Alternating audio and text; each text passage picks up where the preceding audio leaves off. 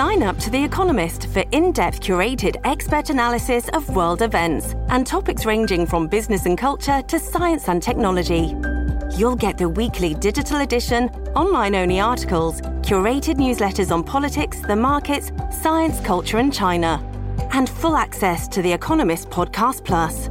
The Economist is independent journalism for independent thinking. Go to economist.com and get your first month free. This episode is brought to you by Shopify. Whether you're selling a little or a lot, Shopify helps you do your thing, however you cha-ching. From the launch your online shop stage, all the way to the we just hit 1 million orders stage. No matter what stage you're in, Shopify's there to help you grow. Sign up for a $1 per month trial period at shopify.com/special offer, all lowercase. That's shopify.com/special offer. Go beyond the headlines and deepen your understanding of the forces shaping our world today on The Political Scene, a newly updated podcast from The New Yorker. With episodes 3 times each week, The Political Scene accesses the sharpest minds on politics, offering insight and analysis about everything from abortion rights to the war in Ukraine. Join me, Tyler Foggett, for conversations with the most knowledgeable minds from The New Yorker that will dive deep on the most interesting political story of the week. Then, Susan Glasser, Jane Mayer, and Evan Osnos gather to hash out what's happening in Washington, D.C., with an insider's understanding of the high stakes at this perilous moment for American democracy. Plus, our editor David Remnick will provide you with insightful storytelling with a mix of interviews and profiles. That's all happening on The Political Scene. Make sure you're following it now, wherever you get your podcasts. Howdy, everybody. It's Jason here. Before we begin the show, I'd like to thank everybody for continuing to listen. We're always looking for ways to improve the podcast and find other listeners like you, and you can help us by filling out a brief survey at wondermedianetwork.com/majority54survey. That's wondermedianetwork.com/majority54survey. Thanks again for your support.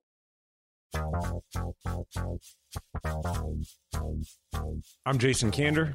And I'm Ravi Gupta. And this is Majority 54, the podcast that helps Americans who voted for progress convince those who didn't to join our majority. Right after Ravi and I talk about news of the week, you will hear a conversation that we had as part of Texas Tribune Fest with retired Lieutenant Colonel Alexander Vindman of impeachment, Ukraine scandal fame, but is also just a terrific guest with a lot of interesting thoughts. So hang on for that. Ravi, tell us about the news. Well, Jason, let's start with Facebook, which is having a terrible week. We're only halfway through the week, and who knows where it goes from here. Among the many problems that they've had this week and obstacles, there's been a whistleblower, which we've talked about in previous podcasts, who released a trove of documents to the Wall Street Journal. That whistleblower made herself public in a hearing of the Senate subcommittee of the Commerce Committee and really unloaded on her former company. And what she had to say, I wouldn't say was totally surprising, but added texture and evidence to what a lot of us have been talking about. And to put it succinctly, she said, Facebook harms children, it stokes division, and it weakens our democracy. And she didn't just make these claims and pull them out of thin air. She referenced documents and her own experience to say that Facebook had evidence that teenagers who use Instagram, that their mental health is significantly harmed by the use of Instagram, and that Facebook knew that. And she also had a lot of evidence to talk about how Facebook's algorithms actually stoke misinformation, hatred, and in some cases, violence. And so this was a big deal, Jason. There seems to be, and definitely in these hearings, this is one of the rare moments where we see people of both sides of the aisle talking about doing something together. There seems to be a bipartisan consensus to regulate Facebook on a host of measures. Why hasn't there been anything done yet? This is not totally new. And do we have any hope that something will happen in the future? I mean, we've talked a lot about how the two parties in Congress seem to have differing motivations for why they want to come after Facebook. But the short version of it is that you've got one side that is concerned about our side, the left, that is concerned about the consolidation of not just power, but economic power, and in general doesn't think that companies should get that big and swallow up other companies. And then you got the other side that is like worried that Facebook is going to silence some of the, more conservative or frankly hateful views, and then they want to bully them. So I feel like at this point it's those things, but I feel like it's also a combination of two other things. One is I think that there's generally fear. I mean, frankly, it's a very powerful platform that can, as we know, and as the whistleblower pointed out, can alter public perception.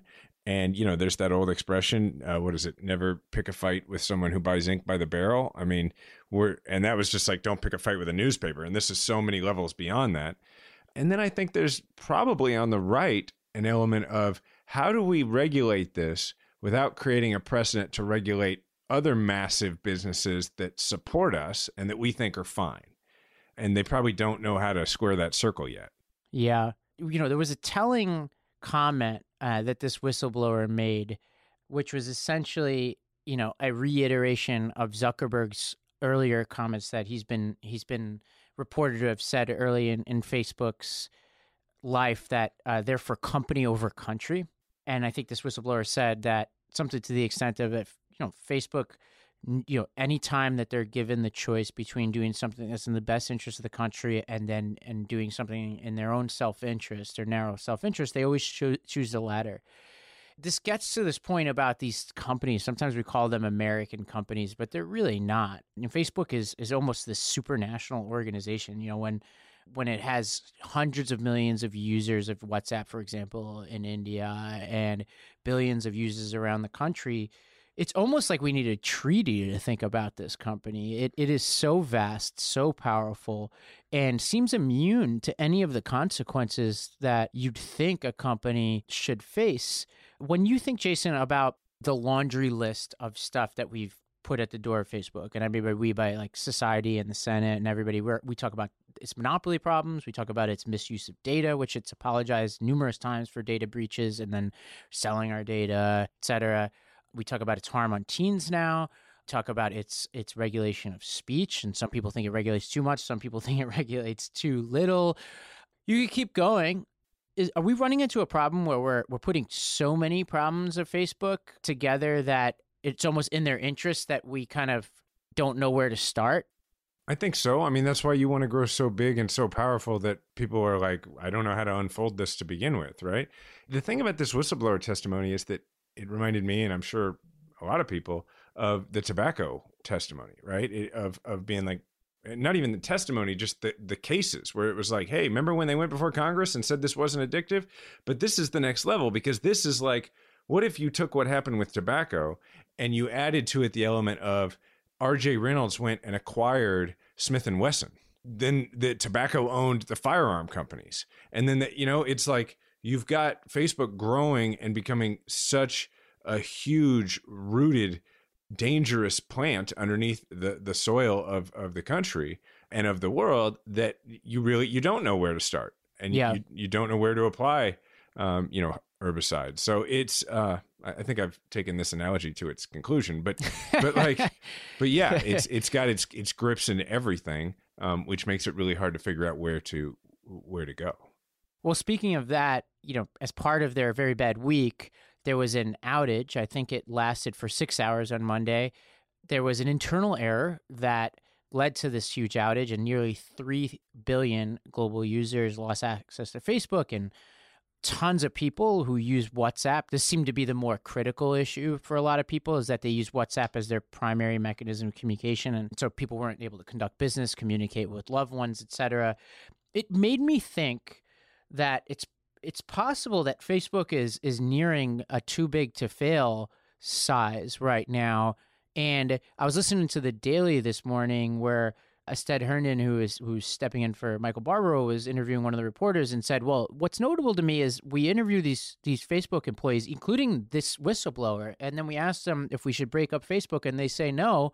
And the reason why a lot of them say no is because they think it'll be harder to police some of these issues if there are so many different companies doing what they're doing. And I found that to be a dangerous argument, because that means that we're stuck with this shitty company for the rest of our existence, who just becomes more and more powerful. They're almost like the global utility at this point. And so I'm a little worried about that strain of thought. I think, on the contrary, let's break it up as fast as we possibly can so that we can, like ExxonMobil, deal with the smaller pieces.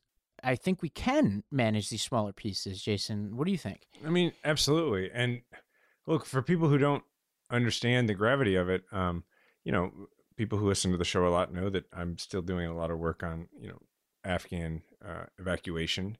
And I can tell you that I really can't get into the details, but when WhatsApp went down, it's a pretty dire problem when you're trying to communicate with people in that part of the world and they need to be able to communicate with one another in order to stay safe.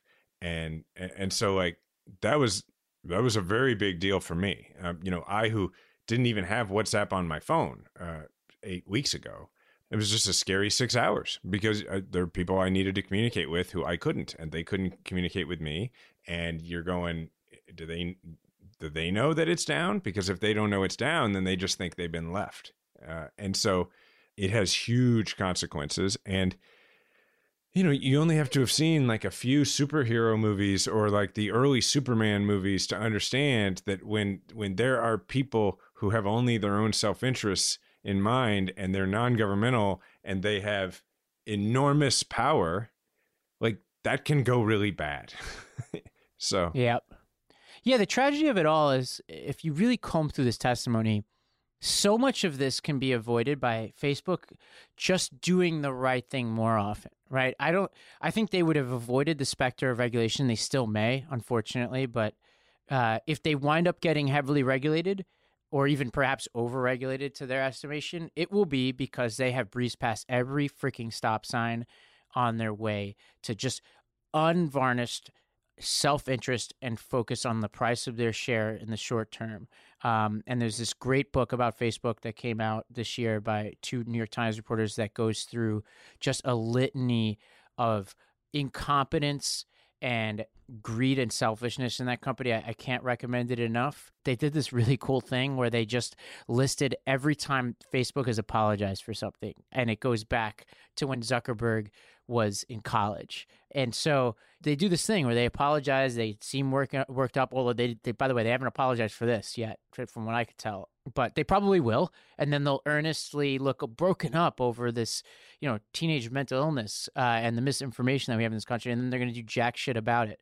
And if they get regulated, and I've been a critic of overregulation of a lot of things. I'm worried about what regulation on some of these tech companies could do to just consolidate their market share, which is another conversation. But if they get regulated, it's because of their own incompetence and greed here, and they'll deserve everything coming to them. Today's episode is brought to you by BetterHelp. And I was actually thinking about BetterHelp the other day because I was talking to a friend of mine and his therapist retired. It's something that, people can find disorienting because they're like, I got to start over with somebody new. Well, look, BetterHelp is a terrific solution for that. I mean, if something is interfering with your happiness, if you've been to therapy in the past, or even if you hadn't, it makes sense to reach out to BetterHelp. BetterHelp will assess your needs and match you with your own licensed therapist online. You can start communicating in under 48 hours. It's not a crisis line. It's not self-help. It's professional counseling done securely online. And, BetterHelp is committed to facilitating great therapeutic matches. So for my buddy, that's really important. You're going to make it super easy to change counselors so you can find the right fit. And it's more affordable than traditional counseling, and financial aid is available. Look, we want you to start living a happier life today. As a listener, you'll get 10% off your first month by visiting our sponsor at betterhelp.com/M54. Join over 1 million people who have taken charge of their mental health. Again, that's BetterHelp, HELP.com/M54. SimpliSafe is the system that U.S. News and World Report named the best home security system of 2021, and it just got even better. SimpliSafe just launched their brand new wireless outdoor security camera. That's really cool. It's engineered with all the advanced tech and the security features that you want and that you need to help keep you and your family safe. The outdoor security camera has an ultra-wide 140-degree field of view so you can keep watch over your entire yard. It's got a built-in spotlight with color night vision so you can keep an eye on what's going on day and night. It's super simple to set up, and it usually just takes minutes. And it has an easy-to-remove rechargeable battery so it doesn't need an outlet and it can go anywhere on your property. This camera has it all, and it integrates with your SimpliSafe home security system, extending its protection to the outside. Together, it means every door, window, and room are protected, and now your property will be too. So to learn more about the exciting new SimpliSafe wireless outdoor security camera, visit simplisafe.com/majority54.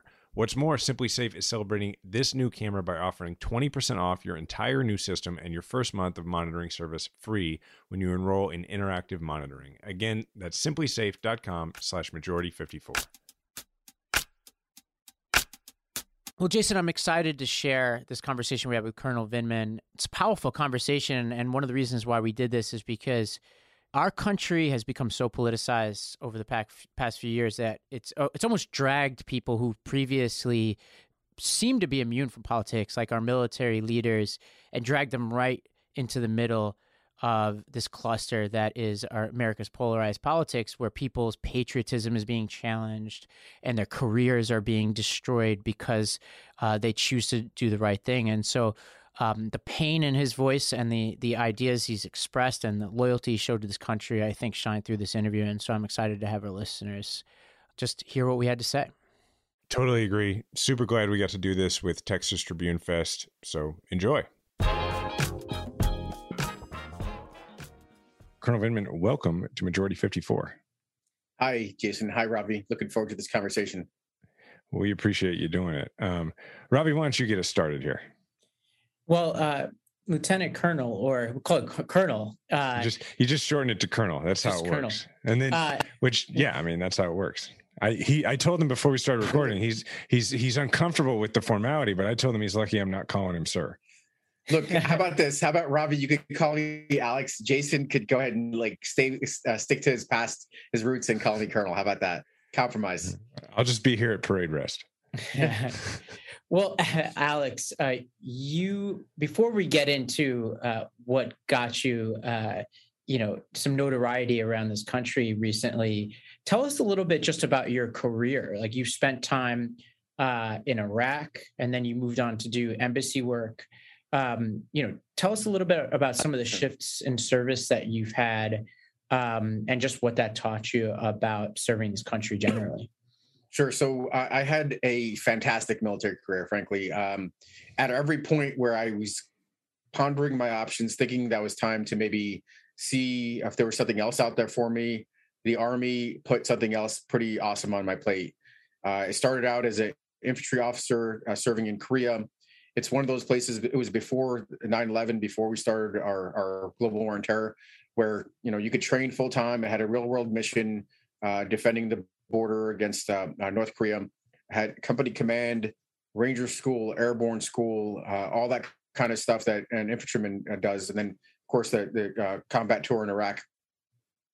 And then I had a chance to become a foreign area officer, that's something that people doesn't come across in movies. I became a diplomat, a foreign service officer for the Army, and I picked up another language. I spoke Russian. I picked up Ukrainian and Defense Language Institute, went to graduate school at Harvard, lived in Ukraine and traveled throughout Eurasia, then went to Moscow for a awesome 3-year tour. It was the big leagues. It was the Bigs World Series and all that stuff, working against working to advance U.S. national security interests versus our most potent adversary. And then Pentagon, authoring the key documents that pivoted us away from global war on terror, back on great power competition, and came to the attention of the White House and joined the White House. And that was a fantastic military career. What can I say? Let me unpack that a little for folks who don't speak the language as much, because people might think that there's anything traditional about that progression. But what they need to understand is, first of all, so you were an infantry officer in Iraq, wounded by an IED.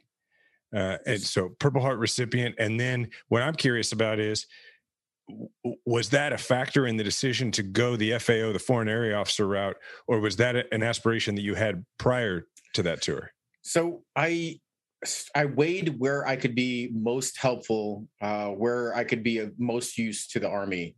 And I loved being an infantryman. As for those that have any affiliation with the military, infantry is where the fun is. That's where you're leading troops, you're getting dirty, you're shooting guns, you're blowing stuff up. It's Army stuff. You're doing Army stuff. You're doing Army stuff, man. But I thought at one point, after coming back from my deployment, where can I do the most good? And I settled on FAO because I already had Russian language. It also kind of satisfied my aspirations for self-improvement and additional education and, moving into the strategic sphere, becoming a strategist with a regional expertise. That's why. Also, I want people to understand, they don't just send officers to the Defense Language Institute. That's not a thing that they do all the time. Most of the folks who get sent to learn a foreign language are enlisted troops who what they're doing is focused on language. So you've got to have really crushed it. And you don't have to, this may embarrass you. You don't have to speak to this, Colonel, but you've got to have really crushed it in every role that you've been in for them to go, yeah, we're going to invest that money and that time in taking this native Russian speaker, right? You left the Soviet Union in 75, or you were born in 75 and then left. 79. 79 okay. Is 3.5 years old. Okay. So my wife was similar, born in 81, left in 89, and probably in a very similar way. Spoke Russian, speaks Russian, doesn't really speak Ukrainian. So they said, we're going to go get him his Ukrainian. So anyway, I just want everybody to understand that this was not just you were a guy who happened to be in this spot at this time. You were an officer who was crushing it and was doing an incredibly good job and was on your way up. And I want people to understand that because, like you said, your career kept getting better and better and you kept getting opportunities. This stopped your military career. Absolutely. I mean, honestly, I was very fortunate, and fortunate not just in the sense of luck, but timing is everything, frankly, with regards to assignments. And I think I proved myself capable along the way and was given positions of increased responsibility. I mean, besides going to Russia for 3 years, which is a very trusted assignment, usually, you get pretty seasoned folks there. Was my first thing out the gate. So I proved myself deeper in my background. And then authoring the kinds of work that I was doing, that's now those are the documents of record, how we face Russia as an adversary, how we face Russia as a power that's looking to upend the international order and harm U.S. national security interests. I got a chance to write those things based on my deep experience with Russia, and as well as my service in Moscow, and then take that to the national level. I mean, I pulled up to the NSC, which is again not a typical thing. It's especially you got guys that work in the Defense Directorate on the National Security Council because you need that kind of expertise. But usually, you don't have regional experts that serve in those capacities. So I have no complaints, I guess, about my career up until that point, up until it was derailed. Yeah. You recently became a household name. And I think, given the vertigo of the past 5 years in political life in America, I think some people might not fully remember that short journey for you, that long, short journey. Do you mind just reminding us from your perspective, what got you in front of Congress even in the first place? Sure. So it's about a year into my tenure in the White House. I was responsible for Ukraine as well as Russia, a bunch of other stuff. I was monitoring a developing situation in which U.S. domestic politics was creeping into national security, and reporting this over the course of preceding months, as watching, Ambassador Yovanovitch, who was the ambassador to Ukraine, being dismissed ultimately because of a tweet by Don Jr.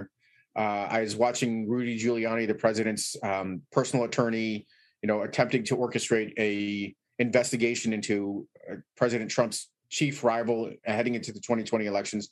And I was watching the U.S. Moving in one direction with regards to establishing a strong partnership with Ukraine to advance U.S. national security interests, and that being upended by the president's own freeze on security assistance and pressure to get this investigation going. And I ultimately was on the phone call. I coordinated it and put everything together for it. And I was on this phone call where the president it became clear that the president was a driving force behind it. I reported it in proper channels with regards to the chain of command inside the White House behind closed doors. And ultimately, when this whole thing unraveled, became public, I was compelled to testify pursuant to a subpoena.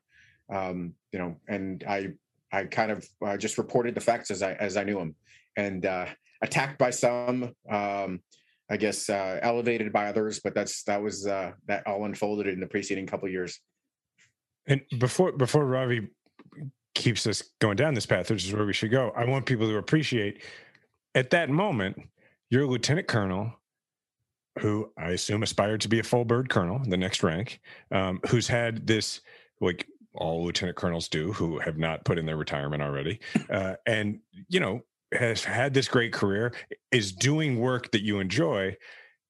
At several points in the narrative that you just laid out, you had to make a choice where you put your career on the line. Like people need to understand, at no point did you think, whoa, like you don't get to know things like, well, then I'll write a book. Like people need to understand that, like, it's what you were putting on the line was, I will be, I will not be promotable.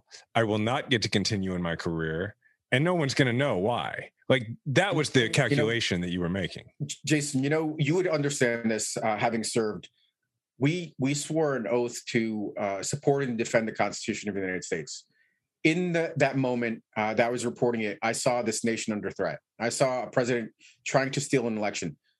My first thought was not to, preserving my career, staying below the radar. Frankly, there is that kind of careerism, even in the honorable institution of the military. But that was not my thought. My thought was, what was my obligation? What was my obligation to defend this? And I knew in that moment that what I was doing by reporting this is that I was defending this country.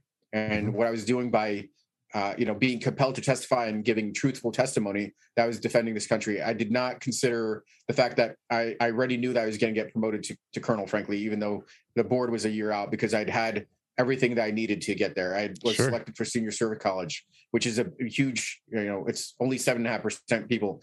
But those were not my thoughts. Of course, I recognized the risks that were in place. I thought I would potentially lose my position at the White House, but I thought I would still have a home with the Army. And it turned out that I became a political liability, a bit of a hot potato. And, I think folks felt it expedient to set me aside so I wouldn't, affect their careers or their aspirations or objectives.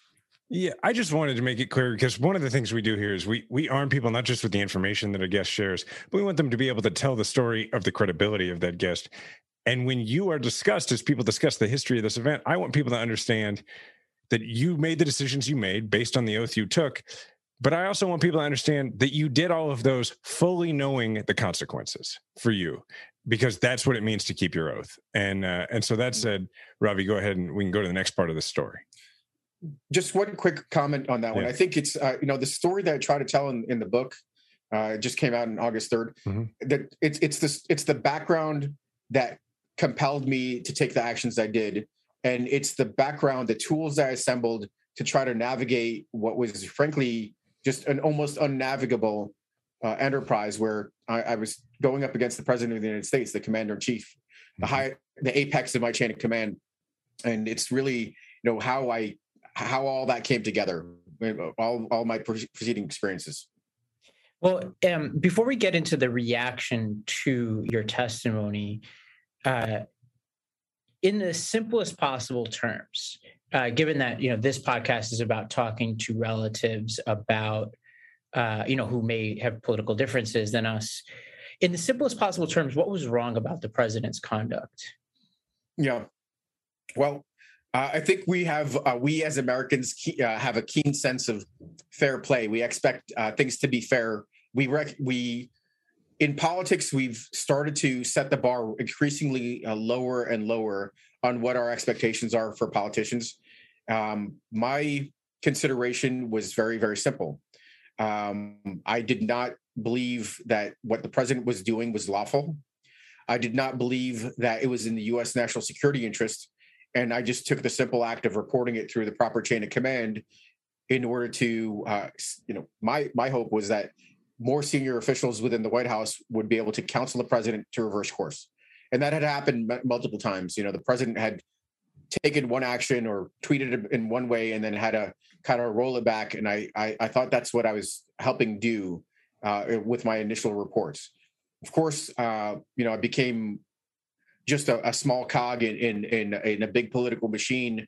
As the impeachment unfolded, and my task there was really straightforward. Also, is to provide truthful testimony, provide the facts, leave it to the elected officials that American public had selected for those positions to come up with the decisions, right or wrong.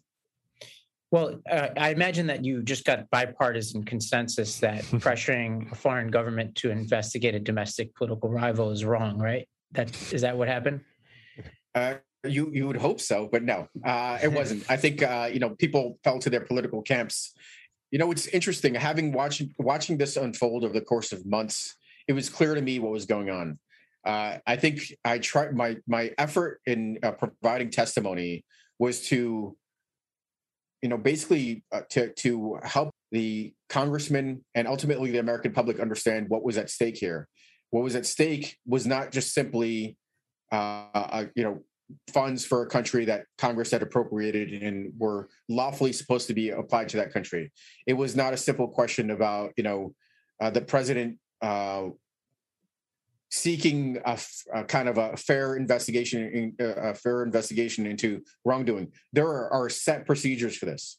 There are ways to transfer documentation and evidence to conduct these investigations. What the president was fundamentally calling for was to have a foreign power who is at war with another country, reliant on aid, fabricate an investigation into a political rival to help steal an election. So the steal was not, anything to do with like the Democrats that were out of power securing power. It was the president as the incumbent applying all his resources to stay in power.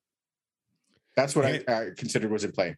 And so as you lay that out now for us, I mean, it obviously is very simple. We remember that sort of thing, and we saw when you went in front of went in front of Congress that, as you said in your book, that the Republicans, because they saw the truth as the enemy, they came to see you as the enemy. I guess what I'm curious about, because the thrust of this podcast is to equip people to discuss these issues with other regular people in their lives. Yeah. I'm wondering, either offline, off television, with members of Congress or their staff, or perhaps in the years since, have you had just one-on-one conversations with people where you've had the opportunity to sort of explain these events and why you think they're wrong? And I guess I'm curious, are there tips that you have for having those kind of real conversations, and what it is that has broken through, if it has? What I found helpful, because I've charged myself with the same mission to try to bring people together, but I recognize I did something with Arnold Schwarzenegger in which he was very, very focused on unity. And what I realized in that conversation is, frankly, you can't have unity without accountability. You have an open wound. Unless we treat that wound, the wound cannot heal. And that's what we have emerging out of the Trump era. There was an enormous amount of corruption and wrongdoing. I think what I found useful in talking to individuals about this is, especially if they don't know who I am, and it's not immediately a polarizing conversation, is just having a kind of conversation about opening a conversation about, like, well, is it fair to try to steal an election? Or is it fair to kind of apply pressure to somebody like, some mafia don or something like that, and just talk about the facts? It's easy to come through. What taints the whole conversation often is the personalities involved, and the fact that now we are deeply entrenched in our political camps, and there is no gray area. Things are very, very black and white.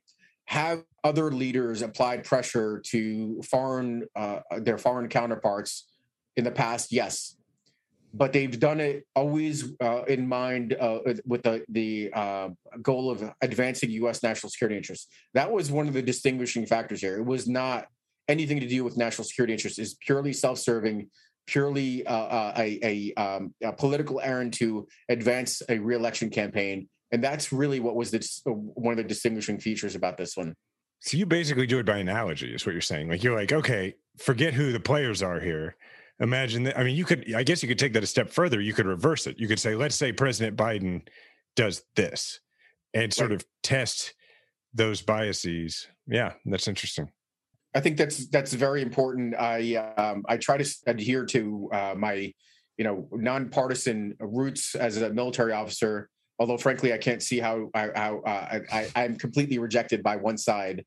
But I at least try to judge things on their merits, and if there's something if that the left is doing, that the Democrats are doing, that's not off limits to me. Colonel, I think it would be understandable if the life experience you've had over the last 3 years somehow shaped the opinions you come to in the voting booth. I think that's okay. I appreciate that. Yeah, thanks. Yeah, and Jason and I often talk about how the coalition that we talk about is not Democrat versus Republican anymore. It's almost patriots versus, whatever we want to call it on the, on this other side. And this coalition now includes people who consider themselves left and Democratic, but also independents, centrists, eclectic people. The behavior is so outside of the norm. And your story is such a visceral example of it, that it almost transcends ideology at this point, like good faith ideology differences, and it's hard to talk about because people want to peg you as a partisan, right? Yeah, I think that's right. I think I have this American flag pin. I wore it on all during my media carpet bombing in the beginning of August, and I did it intentionally because this symbol over here is being usurped by not by patriots, but ethnocentric nationalists. And I think this symbol needs to be reclaimed by regular Americans. That recognize that this is not something symbolic of one particular party. It's something that we all own as Americans. Well, and what's so, just as a tangent, what's so upsetting to me about that is that you would even feel compelled to do that when you are somebody who everybody understands wore the flag on your right shoulder while deployed on behalf of your country, right? That we even then have to put it on our lapel in order to, is like, I understand why, and I understand the point you're making, but to me, it's like, it shouldn't even be a question. Lately, True has been learning some Russian. Diana is Russian, my in-laws are Russian, and I got to tell you, an 8-year-old learning Russian, completely and totally adorable. And he's going to end up with a great foundation so that when he gets a little older and he wants to maybe travel, then we're going to expose him to Babbel because it's the perfect way to learn a language. It's the #1 selling language learning app for a reason. Through Babbel's bite-sized lessons, you'll learn new language skills that you can actually use in the real world, from greetings, menus, and directions to gaining a deeper understanding of the culture. Babbel is a travel essential. Babbel's 15-minute lessons make it the perfect way to learn a new language on the go. Other language learning apps use AI for their lesson plans. So start your new language learning journey today with Babbel. Right now, when you purchase a 3-month Babbel subscription, you'll get an additional 3 months for free. That's 6 months for the price of 3. Just go to Babbel.com and use promo code Majority54. That's BABBEL.com, code Majority54. Babbel, language for life. Today's program is brought to you by Athletic Greens, as is every morning of my life, as you well know if you listen to this podcast a lot. Athletic Greens is the health and wellness company that makes comprehensive daily nutrition really, really simple. AG1 by Athletic Greens, the category-leading superfood product, brings comprehensive and convenient daily nutrition to everybody.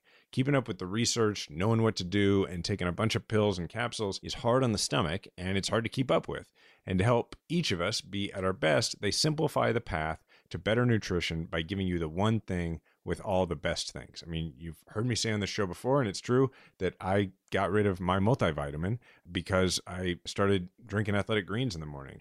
One tasty scoop of AG1 contains 75 vitamins, minerals, and whole food sourced ingredients. To make it easy, Athletic Greens is going to give you an immune-supporting free 1-year supply of vitamin D and 5 free travel packs with your first purchase if you visit athleticgreens.com/majority today. Again, simply visit athleticgreens.com/majority to take control of your health and give AG1 a try. Now, I want to go back to something else you said a minute ago. You said that, the key here is the only path to unity is through accountability, which begs the question. I'm just curious. I know a lot of our listeners and myself, Ravi, there's a certain frustration as the Trump administration ended, and even after it ended, when we saw the post-administration impeachment for the January 6th insurrection. I know that there are a lot of people who wanted naturally, they wanted the ending to the mafia movie. They wanted to see the scene where the bad guys get rolled up, right? Everybody wanted to see that. And I'm not going to project onto you, but when you think about that and you think about what you said in your testimony, here right matters, and that was the conversation you had with your immigrant father. I'm curious how you've worked through those feelings when ultimately, so far, the bad guys didn't lose. And how do you come to grips with that? Because for you, it's especially raw. Yeah. And I know for our listeners, it's pretty raw too.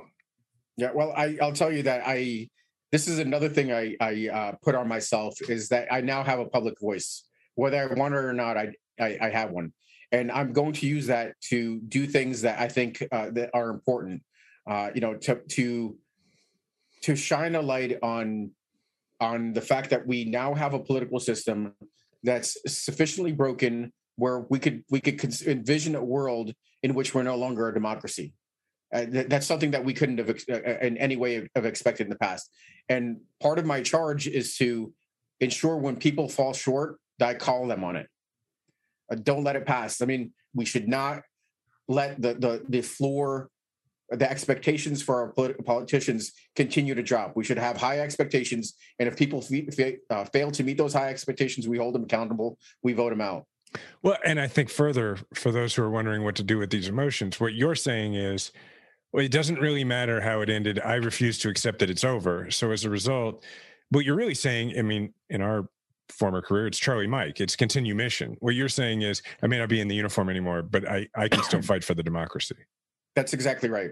That is exactly right. I'm committed to advancing U.S. national security interests, holding politicians that fail to live up to their values accountable, and frankly, advocating for public service, because it was such a enormous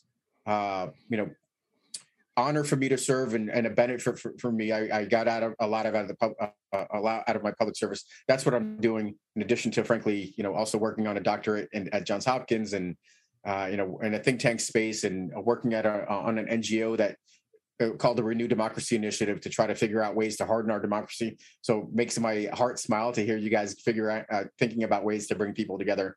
That's what I'm doing with my next chapter of my life. To continue along a little bit what Jason was talking about, you are a highly decorated soldier, and you'd think that you'd be somebody who'd be safe from attacks from the right. The people who, as you've talked about, have captured some of these symbols of patriotism. What was it like just receiving such, scathing criticism from, a huge segment of society? Like, how'd you get through that? I'll tell you, I have a bounty of perspective, and that bounty of perspective dismisses a lot of the stuff on social media, the kind of the inane attacks from folks. I certainly don't discount like the Tucker Carlsons, the Laura Ingrams and so forth, that frankly basically destroyed my career in a way because they made me toxic. But so those are harder to discount. I might hold a grudge against those folks, but the rest of the kind of the inane stuff on social media doesn't matter. To me, what matters is my family, my support structure, the tens of thousands of Americans that have reached out, in social media, thousands by mail.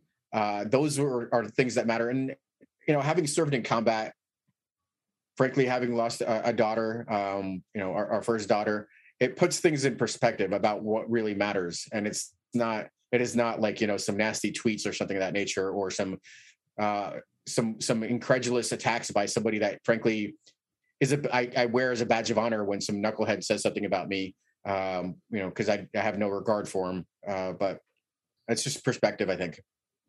Well, I used to say the exact same thing, and I believe that it grants that kind of perspective. But there's another side to that, right? The other side to that is that, speaking from experience, when you have served in combat and you know what it is to have, to face the greatest possible threat, there is sometimes, in my experience, there's work to be done to discern between any threat and the greatest possible threat, right? And I think you know what I mean, that you do have to do extra work to say, this is just social media. Because look, yeah, it's just social media, but like we hear from some of the same people, there's death threats in there. So I guess I'm just saying, like, we appreciate your continuing service, and while you have to put it in perspective, we don't, and it is a big deal. I'll just mention that there's been an enormous amount of upheaval. I mean, it's been difficult for family life, but that perspective is what keeps me moving forward, rather than saying that there are no costs. And frankly, in a lot of ways, this is the general cross that whistleblowers have to bear anyway. I just have done it on a national stage. Yeah. When I was thinking about this conversation today, and part of the reason I asked so many questions about your career and the end of your career at the beginning was, under very different circumstances, I left the military earlier than I anticipated. I finished my initial commitment, but I thought, actually, to me, lieutenant colonel was my career goal. And I left as a captain just because, like a lot of company grade officers, I just got to the point where I was like, okay, I don't really feel that I'm as needed here anymore. And I stepped to the side, and I've been writing about this recently. And so it's had me thinking about it. And I'm just kind of curious what your emotional, what was that emotional journey like for you the day you became a veteran and after your last day of being a soldier, taking the uniform off for the last time? That's coming to grips with that identity is an experience. It is. My wife says I probably haven't fully dealt with it. In a lot of ways, I think you'll agree that not being subject to the rigidity of the military is a huge load off. I shave once a week, so right on. Yeah, I mean, it's probably something that I'm still kind of working through. I haven't settled on my next career. I have my finger in like a bunch of different pies or something like that. I don't know if that's not even a good metaphor. I'll claim that one too, like Here Right Matters. But I'm trying to figure it out. But it's been a pretty good and interesting experience, meeting lots of fascinating people, having a chance to share my experiences. I'll take that's the good along with the bad. We want to thank you for joining us, and I'm sure folks out there are really proud of everything that you've done, and keep fighting the good fight. Well, Hua Colonel, and thanks for your service. Thanks. Thanks for listening to that conversation. I really enjoyed it. I hope you enjoyed listening to it. As usual, you can leave us a voicemail and let us know what you'd like us to address. The number is 508-687-2589. That's 508-687-2589. I'm at Jason Kandor on Instagram and Twitter. Ravi is at Ravi M. Gupta on Twitter and Instagram. And the show is at Majority54 on Twitter. Remember, we all have a platform. Make sure to use yours today. Majority 54 is a Wonder Media Network production. It's produced by Grace Lynch and Edie Allard. Theme music provided by Kimmett Coleman. Special thanks to Diana Kandor.